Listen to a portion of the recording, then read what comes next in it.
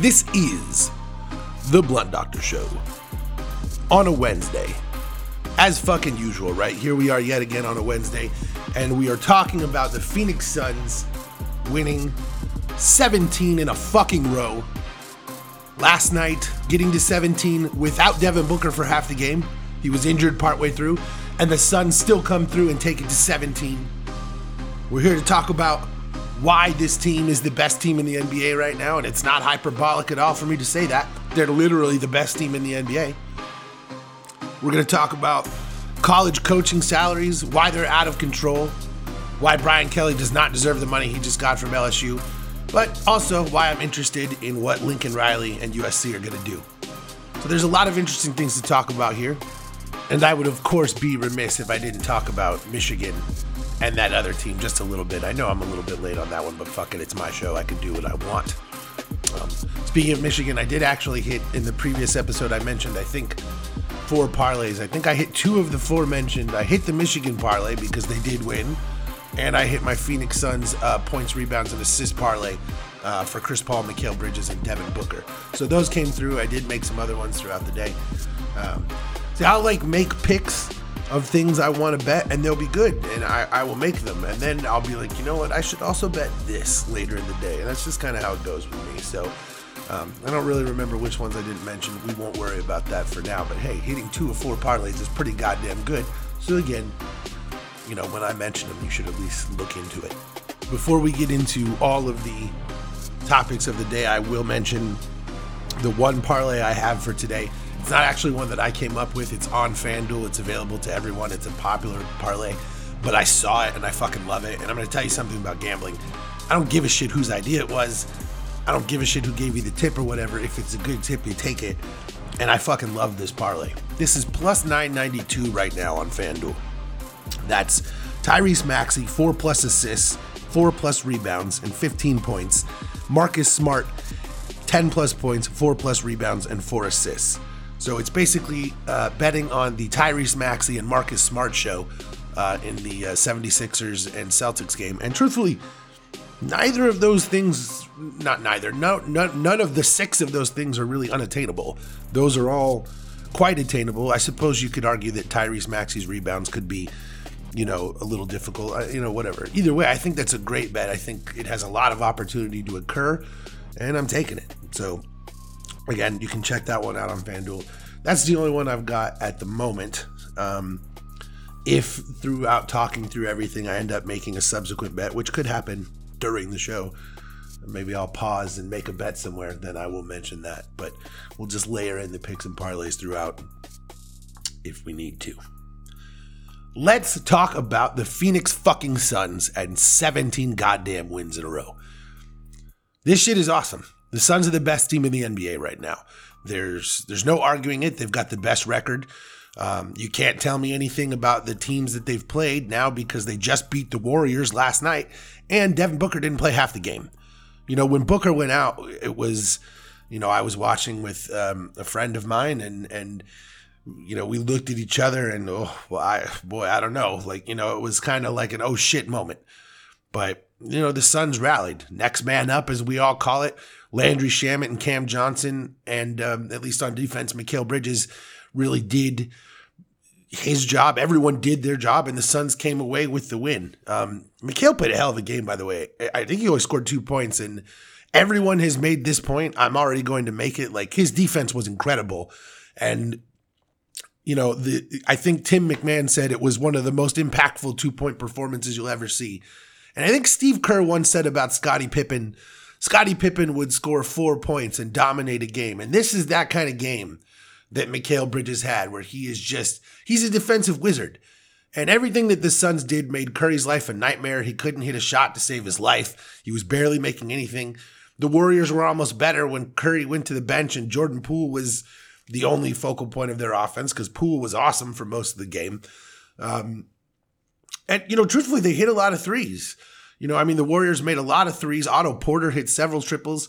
Dude, at one point, Gary Payton Jr. threw down a nasty left-handed dunk. The Warriors were playing well. It wasn't as if, the team was complete garbage. The Warriors were playing well, but the Suns made Steph Curry's life such a fucking nightmare that he couldn't make a shot. And down the stretch, we all know what Chris Paul does. And the execution was there. And boom. The Suns, one of the biggest things I really wanted to see in this game too was DeAndre Ayton. I wanted to see the Suns get DeAndre Ayton involved, utilize that size to punish the Warriors. And they did. We match up really well with the Warriors because they don't have a DeAndre Ayton or someone who can defend DeAndre Ayton. I know that no one else has a DeAndre Ayton. DeAndre Ayton is a fucking unicorn, whether or not people want to acknowledge that. DeAndre Ayton is a fucking unicorn in this league. And, they just don't have anyone that could deal with him. And he would just go up and over. And he got, he hit a lot of shots early. He had some clutch buckets. I mean, we know what this team is made of now more than ever. Because you just beat the only team in the league that was ahead of you. The Warriors were mowing everyone down. And then down our best player, we still got the job done. Side note, as of this point, they haven't released anything about Devin Booker's injury status. I see a lot of people saying a couple of weeks. That'd be nice. I'm sure they'll be cautious. You always worry about the hamstring. It's one of those things, if you come back too early, then you re-aggravate it and it just, it takes longer and longer and never goes away. So, I hope Book is cautious. Just, take the time, sit out.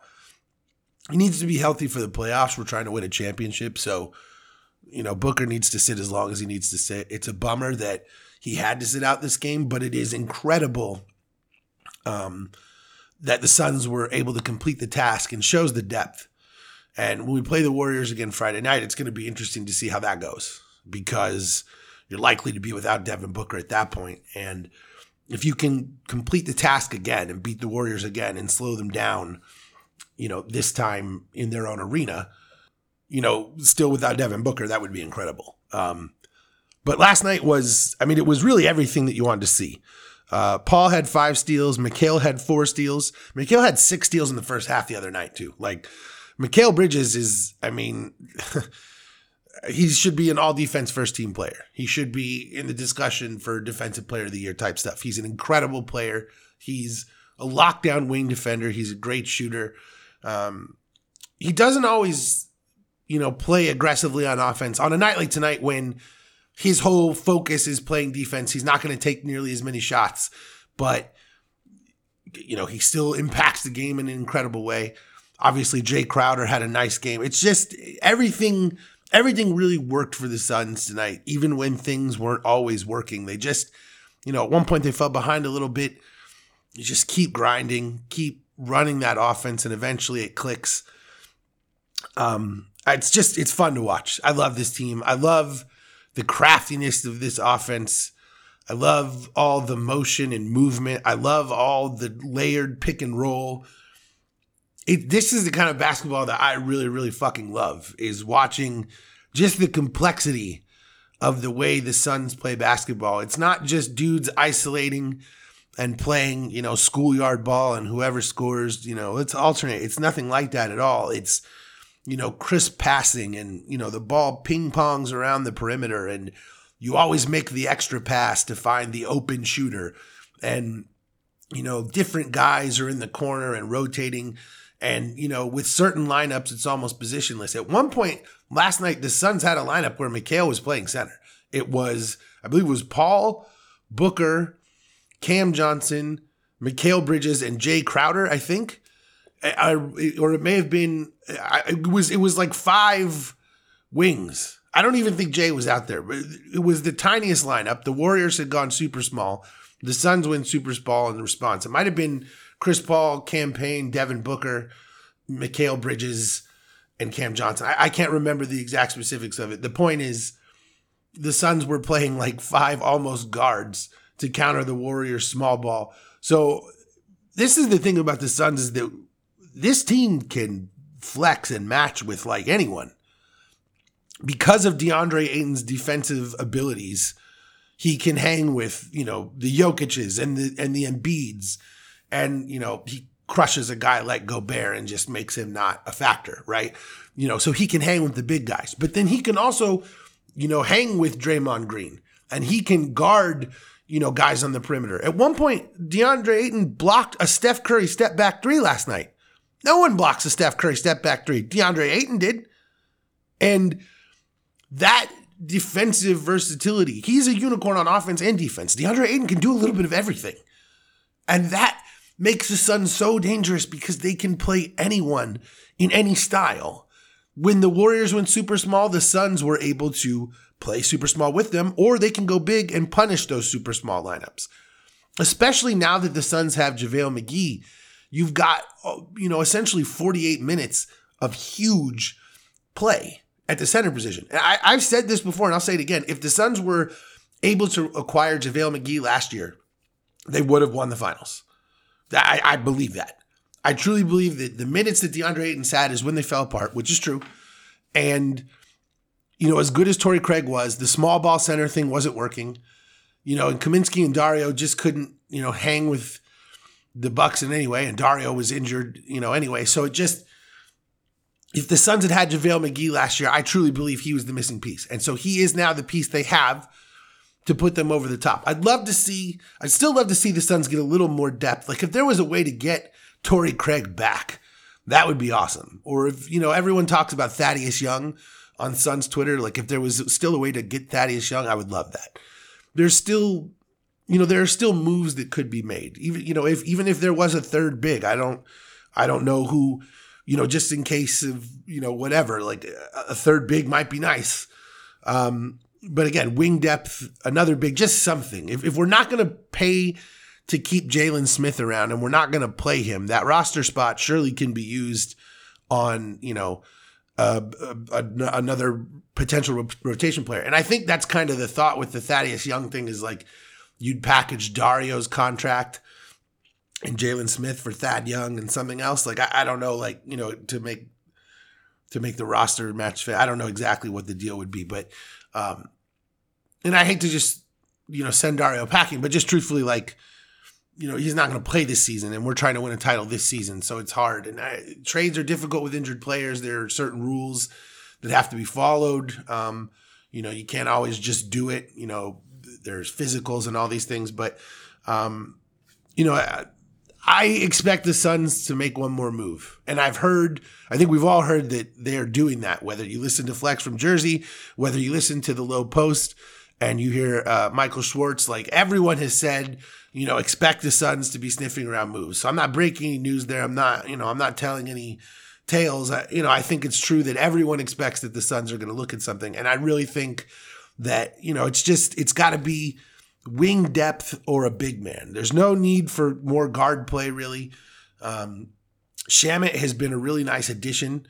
We all know that Cam Payne has, the backup point guard spot locked down. So there's no need really to add any guard play. You've got Elfrid Payton, who, played a few minutes last night and wasn't, horrible, especially defensively. He was out there. But you really don't need more guard depth. You need, last year the Suns had like really, truly 4 wings.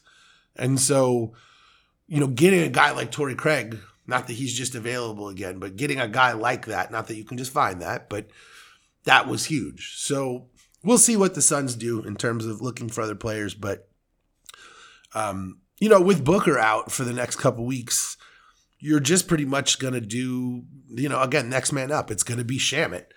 It's going to be Elfrid Payton at times.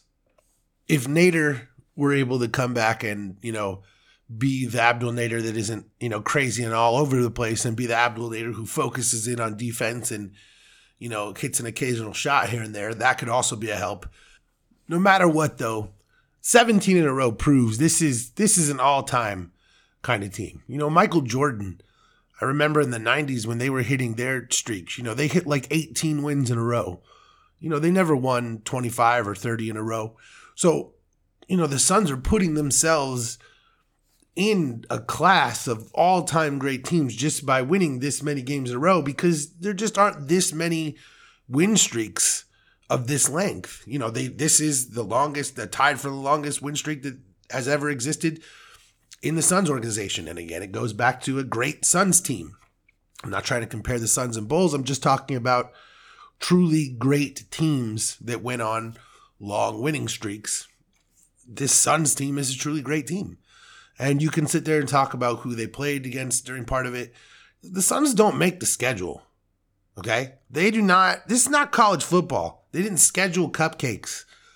It's not how it works. They play who's in front of them. And they've beaten everyone that's, been put in front of them. And if a guy sits out the game, that's what it is. I mean, Booker sat out at the second half of this Suns game against the Warriors, and, they still won. So I don't know if any Warriors fans were going to be like, well, if we had Klay Thompson, but you can't. Because you don't even know what Klay's going to be, and Devin Booker is healthy and he didn't play. So there's just really no need for any of the asterisks or the, oh, well, this, that, and the other, the well buts. There's just no need for any of it. This is a great team. Accept it. This is the best team in the NBA right now. Accept it. I firmly believe that the Suns and Warriors will be playing in the Western Conference Finals. And I firmly believe that the Suns will beat the Warriors and they will play Milwaukee again in a rematch. And I think they'll take them down this time. That's what I believe. That's what I think is going to happen. I mean, this team just had no losses for a month. A month. No losses. None. For a fucking month of an NBA season. No loss November, they're calling it. And I think you know what that's in reference to. And, I mean, it doesn't have to end now. Suns play Detroit and then play the Warriors again. It's going to be hard to win without Booker, sure, but this is also why you acquire a guy like Landry Shamet.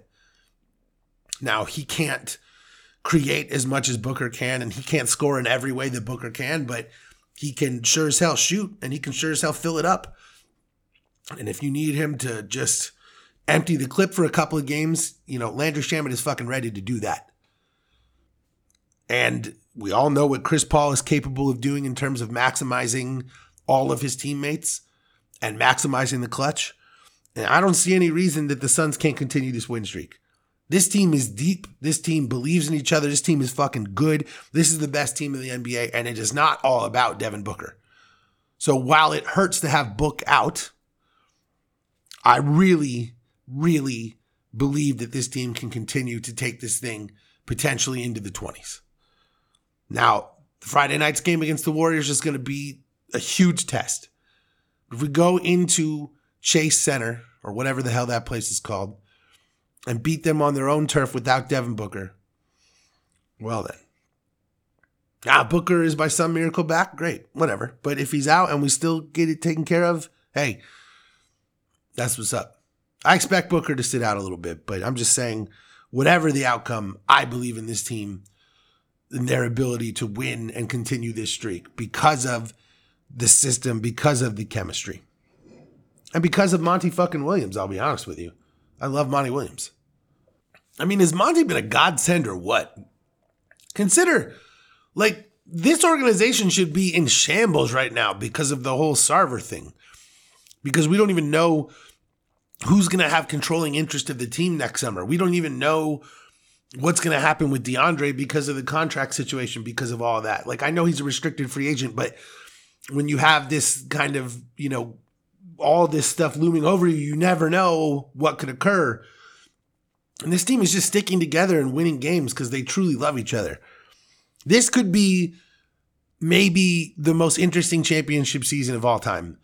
If the Suns keep this thing together and get it done, and all of this other stuff is looming in the background, the Disney CEO saying he wants to buy the Suns and, all these things, it's very interesting. And for the record, I would be okay with Bob Iger buying the Suns, not because I like him or think he's a good person or something, but because it would be sick to have the Suns be the deep-pocketed team that can pay the payroll for once. That shit would be fun. Now, again, I don't really like the way that Disney handles things or whatever, but, whatever, man. I'm trying to get a deep-pocketed managing partner, so it is what it is. We will see what the Suns do, but again, I think that they can take this thing up towards 20. This shit has been a ride, and I just hope it doesn't end. Outside of the Suns, a few things I wanted to talk about. This one is just personal for me. Again, I know that I'm behind. I know that everyone knows, and it doesn't matter, but I have been a Michigan fan basically my entire life. It was instilled in me by my parents, who both, lived and went to Michigan and Ann Arbor. And I just continued that fanship. They burned it into me as a little kid, and I had never really completed college anywhere. So I never really had my own alma mater that I, loved. So I just ended up rooting for the college that, my parents went to, and also the college that my sister went to, University of Arizona. So that's where I have my Michigan and Arizona fanship from. So boo what happened to Arizona this weekend. But Michigan coming through and beating Ohio is fucking awesome. Basically for the first time in almost a decade, since the Denard Robinson game, which was a crazy fun game, an incredible win, but not an ass kicking like this was. This one felt great. Like this was a dominant, controlling victory. Like, it was close at certain points, but for the most part, Michigan was in control of this game the entire time. And every time that they really fucking needed a big play, they got one. And it was just the opposite of everything we've seen from Michigan since Harbaugh got there. Honestly, they made big passing plays at times. Sure, they ran the ball up the middle. And actually, at one point, when Michigan was up 7 and they had gotten the ball back on a punt and they were driving, I was screaming at them to run the ball up the middle, and they, did a play action pass and Cade threw a pick. It was bad, but it was just funny for me to be on the side of running the ball for once. They were killing it running, and that was it. Just worked. It all came together. It was a phenomenal game, and early on I was a little worried after that first interception. I was like, oh boy, but they just kept it together, and I am a little worried about the Iowa game. I worry a little bit about the potential for a letdown game if Michigan is looking at the playoff. You always worry about the letdown game. They're kids. They make mistakes. And Iowa's a good team, and Iowa will be ready. It's not like Iowa's a slouch. They're 10-2. They're ranked 15. Like, Iowa's no joke. So I want to talk about the playoffs, but they're not there yet. And if they beat Iowa, I will talk about Michigan in the playoffs and all of that means to me. And it would be huge. It would be phenomenal. But for now, the task is to beat Iowa, win the Big Ten championship game, and do the thing that Michigan hasn't done forever. That's win the Big Ten. The fact that they are number 2 in the country, it's unreal. It's especially in a season when we blew a game against the Spartans, to rally, to not quit, to not give up on the season, and to come back and win every game that you had the rest of the way, including the game that we circle every single fucking year on the calendar, and in such a dominant fashion, proving that you're the better team, showing that you are the better team. There's no last minute play. There was no close this. It was a thorough execution of Ohio, and I couldn't be prouder. I couldn't be happier. I love that team. It was fucking fun to watch, and now Iowa stands as the task. And you know what Iowa is as a football team every year. They're a stout defense. They want to run the ball. Their passing game will always be suspect. It is what it is, right? It's Iowa, but they're going to be big, strong, physical. They're going to want to do their best to control the clock and control the line of scrimmage. A lot of the same thing that Michigan wants to do. Control the clock, control the line of scrimmage, be physical. These teams are built in not necessarily dissimilar images, but Michigan is the more talented team. And should they prevail, Michigan's going to the college football playoff for the first time. And it is something that I have been dying to say. So that is exciting. I just hope that they can keep their focus. The dual rushing attack was so awesome.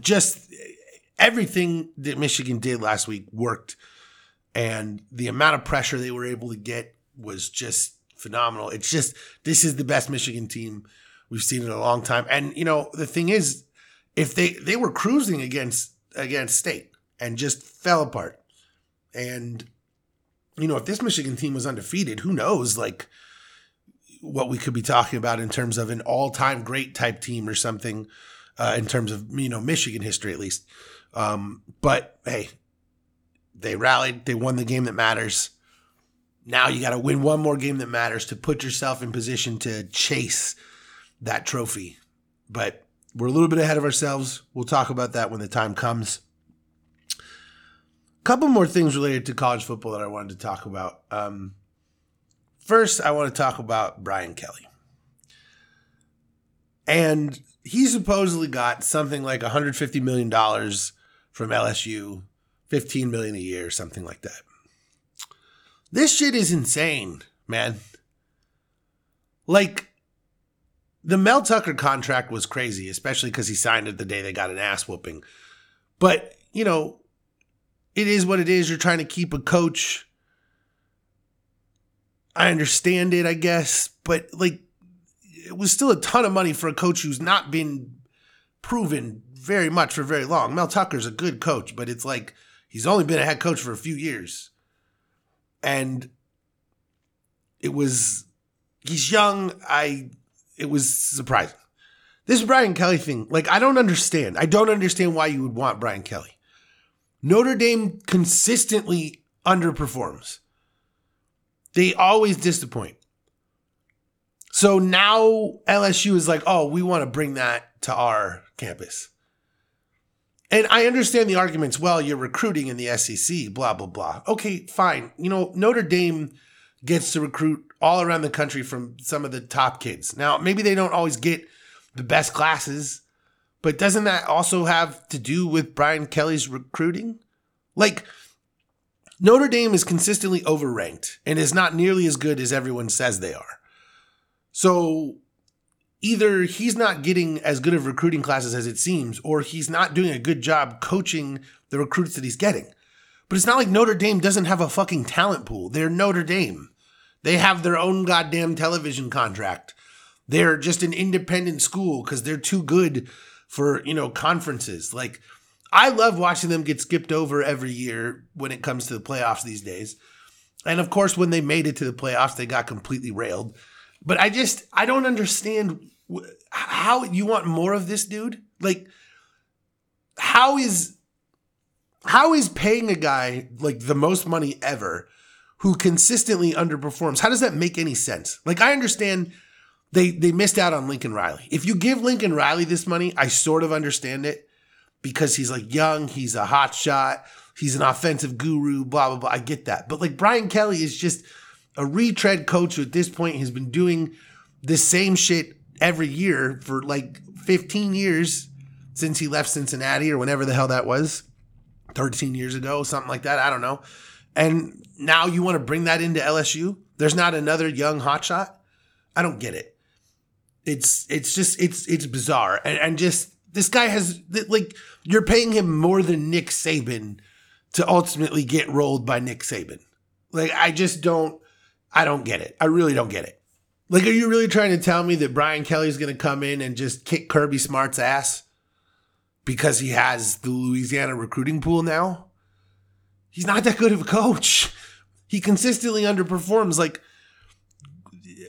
It's not like there's one Notre Dame season that you can point to. Are you going to point to when Alabama fucking destroyed them because they got there based on a ridiculous preseason ranking? What do you want from me? There's nothing that stands out on his resume. If LSU got Urban Meyer to come for $15 million a year, then I'd be like, oh yeah, okay, well, obviously. But this just makes no sense. Brian Kelly sucks. He's gonna suck. All the stories about what a bad person he is have come out. It's just, this is not gonna work. It's gonna fail in spectacular fashion, and I'm going to enjoy it. He doesn't have the right temperament or style for LSU. It just doesn't. It's not going to work.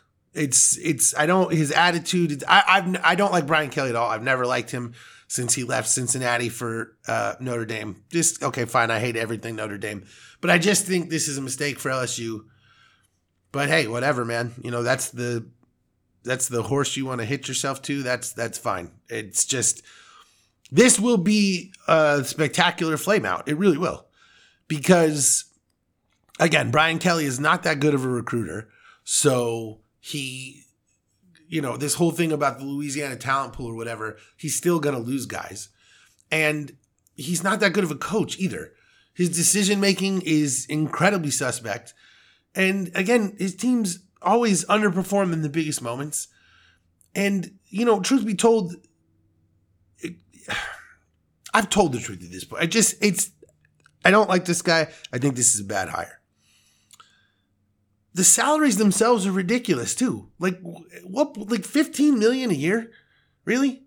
Like when the kids are making like a few thousand on their NIL deals?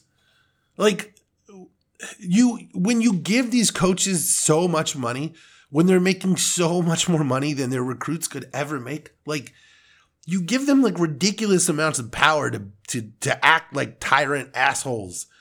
And it's just, in what world is a head coach in college football worth $15 million a year right now? Like, again, if it's Urban Meyer or Nick Saban, I guess I understand it. Like, those two might theoretically be worth that.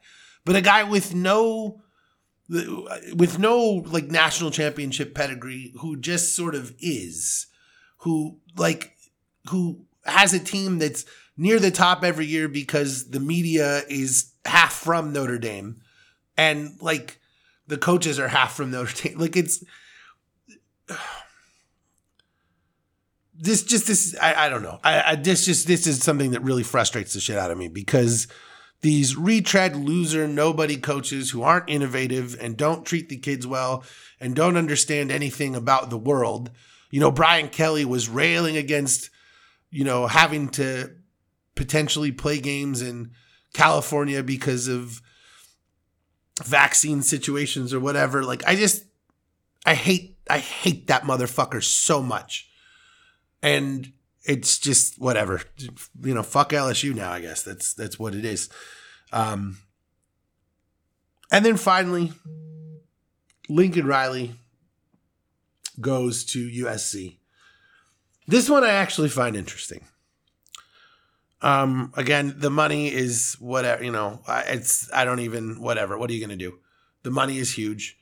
But at least he's young and innovative. And I know he doesn't have a national championship pedigree either, but he has produced multiple Heisman winners. He's produced multiple number one overall, NFL picks. And, that does that matter as much as national championships? No, but it does kind of matter to, the schools themselves in terms of like putting them on the map, being able to market schools, things like that. And USC, was used to that. In the Pete Carroll era, you're winning Heismans, you're competing for a national championship, you win the Pac-12 every single year. And now USC is just a dumpster fire of a team that's just, whatever. They have, all the Southern California recruiting possibilities. They have all the money in the world. And, they can't win a game to save their lives. They suck. So hiring Lincoln Riley is a great choice because he is an offensive innovator. He can turn almost anyone, Spencer Rattler, into a really, great college quarterback. And it's exciting. Like, I think this is something that's really good for the Pac-12. As a U of A fan, it's not exciting but U of A was going nowhere anyway. But in terms of the Pac-12, now you have Oregon and USC potentially as actual contenders. And if you have two schools in this conference that are actual contenders, that means something in terms of one of these schools winning the conference and potentially being, eligible for the playoff. And I'll tell you the other thing that this does is this is going to necessitate an 18 playoff. Because if you've got Oregon and USC and, Alabama and Georgia and now finally Michigan and Ohio, we're just getting to a point where 4 is not enough. And you consider what's going on with Cincinnati and, the group of 5 schools and all these things. Like, we need an 18 playoff. We just do. It needs to expand to at least 8 teams. And I think now that you're going to have potentially 2 powerhouse schools in all of the Power 5 conferences right now, except maybe the ACC because, Clemson's falling apart and all that good stuff. But it's going to be really interesting. And I think we're going to need to go to an 8-game playoff soon because the 4-game playoff just doesn't cover every team we want in the playoffs. And here's the thing, more playoff games is more money. Well, I don't even understand why everyone's against it.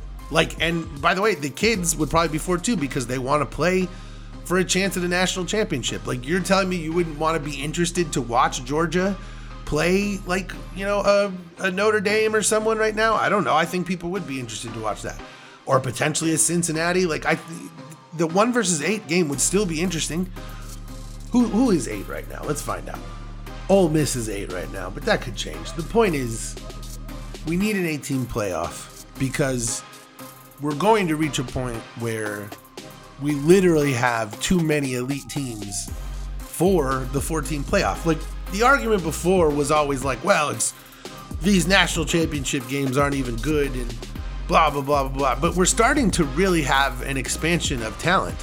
And we're starting to really see, a lot of good coaching talent. And there are let's look at what's going on in the group of 5 schools. Every year now, there's a fucking team that comes out of nowhere and is incredibly good. Like Coastal Carolina has come out of nowhere to be ranked after not even existing. Like when I was a little kid, they've only been, a football school for like 15 years now. And now suddenly they're, a school. And I'm not saying they're contending. I'm just saying that as we continue forward, more and more talent, it always increases. And you're going to have more elite schools. You're going to want to have more playoff games. It's fucking basic shit. I'm not even explaining anything that not everyone knows here. And it's time. And I actually think that Lincoln Riley to USC could necessitate it, because if you're going to come into a situation where you have the Power 5 conferences getting their 4 champions every year, their 4 best champions, then you're going to have the ACC champion be like, why not us? And the group of 5 champions say, we can't even be in. Like, we're going to have the Big Ten, the SEC, the Pac-12. We're going to have elite teams in every conference now. Who knows with realignment how things are going to change? Some of that stuff obviously is subject to the future of the alignment of the college football structure. But the point is, there are too many good goddamn teams, and we need 8 playoffs. 8 games in the playoffs. Let's do it. I am done this morning. That is all I have. No more picks and parlays for today. Of course, I'll probably make one later, and I just won't tell you about it. Sucks to be you. Just kidding. I love you. I love everyone in the world who is a good person. So I guess I don't love any conservative people. Oh well. Let's try to enjoy our 2021 as it winds down. Peace to you and yours, and have a good 2022. Hopefully I will see you here tomorrow. I'm going to get my ass up and do it again. Let's keep this energy going.